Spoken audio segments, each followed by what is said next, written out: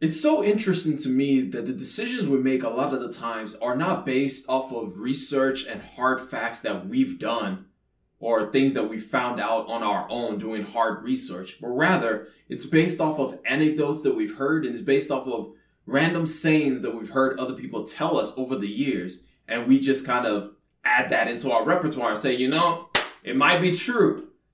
The thing that really set this off in my mind was I was at the gym earlier today and I was doing some workouts. I was doing arms. Today's was arm, and I was doing some lying arm curls. I was doing some lying cable curls. And a dude in the gym saw me doing them and he came up to me and he was like, yo, those look really cool. Like, does that really good for your arms? And I was like, yeah, it's pretty good. I was out of breath and I was like, yeah, it's pretty good. And he was like, oh, that's good. I'm going to be doing it too. And I was like, oh yeah, it can be good for you. And then he walked away. And then I kept doing my workouts, but then later on, something just triggered in my mind. And I was like, wait a minute.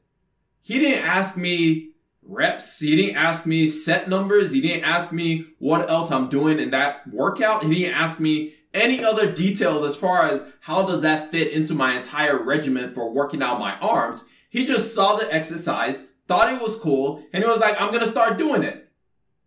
And the thing is, that's not a bad idea in and of itself. It's a good thing. Like, he's going to work out his arms. It's a good, decent workout, but he doesn't get the full picture of how that fits into my entire arm workout. He doesn't get how later on next week, it's not necessarily going to be the same workout that I'm doing for my arm anymore. He doesn't get that before I even did that exercise, I had done another type of arm exercise. He doesn't know that because all he saw was, oh, his arms look pretty big. Or, I mean, to him, my arms look pretty big. And he was like, and he's doing those exercises. It must be pretty good for his arms. But he didn't take the whole picture into account. He didn't look at the whole details of everything else that I'm doing to make sure that I'm focused on my arms and doing all the things to make my arms look the way that I want it to look. But that's exactly the same way that we make a lot of decisions. Is we see somebody doing something and we're like, they achieved something, and so I'm going to copy that thing.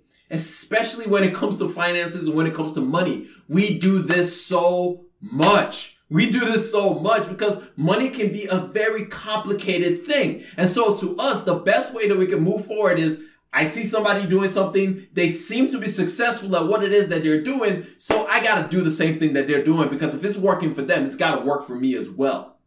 We never think about, how does this fit into my goals? How does this fit into the accomplishments that I want to reach? How does this fit into stuff for me? So I have a saying. It is, not all good advice is good for me. It's one of my money rules. It's basically not all good advice is good for me. In other words, somebody can give me a generally good advice. It can be anything. You can give me generally good advice, but it doesn't mean that that advice is good for me. For example, I started off listening to Dave Ramsey. He literally laid the foundation of everything that helped me with my finances. Is why I love to talk about finances now. Is why I'm so deep into it. He helped me get that foundation stable.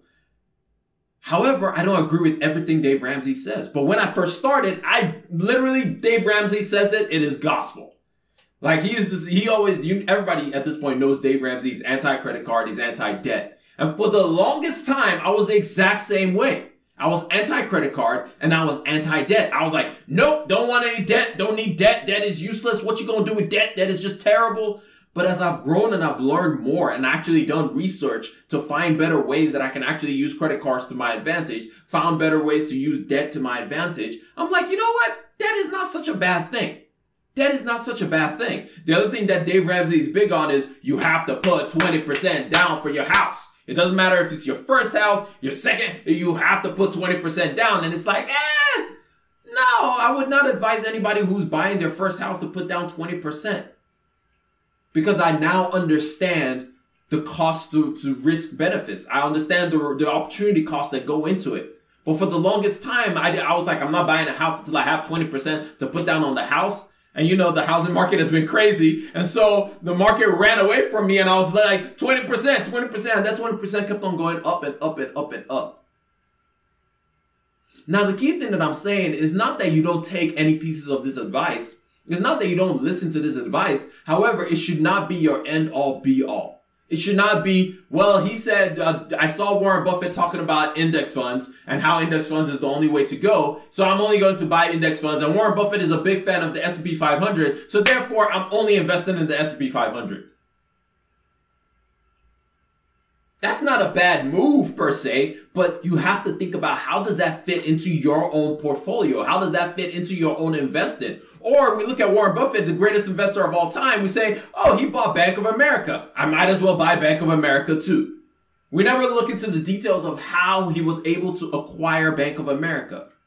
Or maybe your parents growing up always used to tell you, make sure you save money. Make sure you save money. And for the most part, all you've done is just saved money in a bank account. Not even like a high yield savings bank account, just in like Wells Fargo or Bank of America or any of these trash banks that I really hate.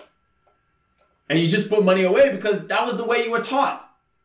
But that doesn't mean that's the best thing for you, because there is something called inflation. And if you're not investing that money, inflation is just eating away at it. And so the main idea I want to share with everybody is, not all good advice is good for you. You have to take that thing and put it into your own perspective.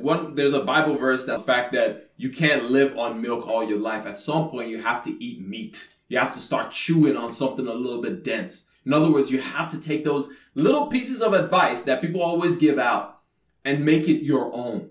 You have to take those things and make it your own. Again, I'll go back to this. Advice can be great starting points. And as a matter of fact, it's a great starting point to help you get going, because we don't know where to start. And so listening to somebody who you trust can give you a little bit of an inkling, like hearing somebody say, invest in index funds, is for you to take that and say, how does that fit into my portfolio? What are some of the things that I should be watching out for when I invest in an index fund? What does that mean? It's for you to take that and then do research, not just take it and be like, yep, let's throw that in there. We have to be very mindful of not just taking advices and just using it as a gospel for ourselves, but actually making it fit our lives, our stories, and fit into the goals that we have for ourselves. Make the money moves that work for you, not the moves that work for somebody else. Do things that are in your best interest, not just because you heard it somewhere, but that actually works for you. This way, you actually achieve the goals that you want to achieve in the time frame that you expect to achieve them. It's just a little thing. Just keep it in mind all the time. The things that work for somebody else won't necessarily work for you. So you have to figure out, what are the things that actually work for me? What are the things that will make me be accomplished and survive or do the things that I want to do? All right.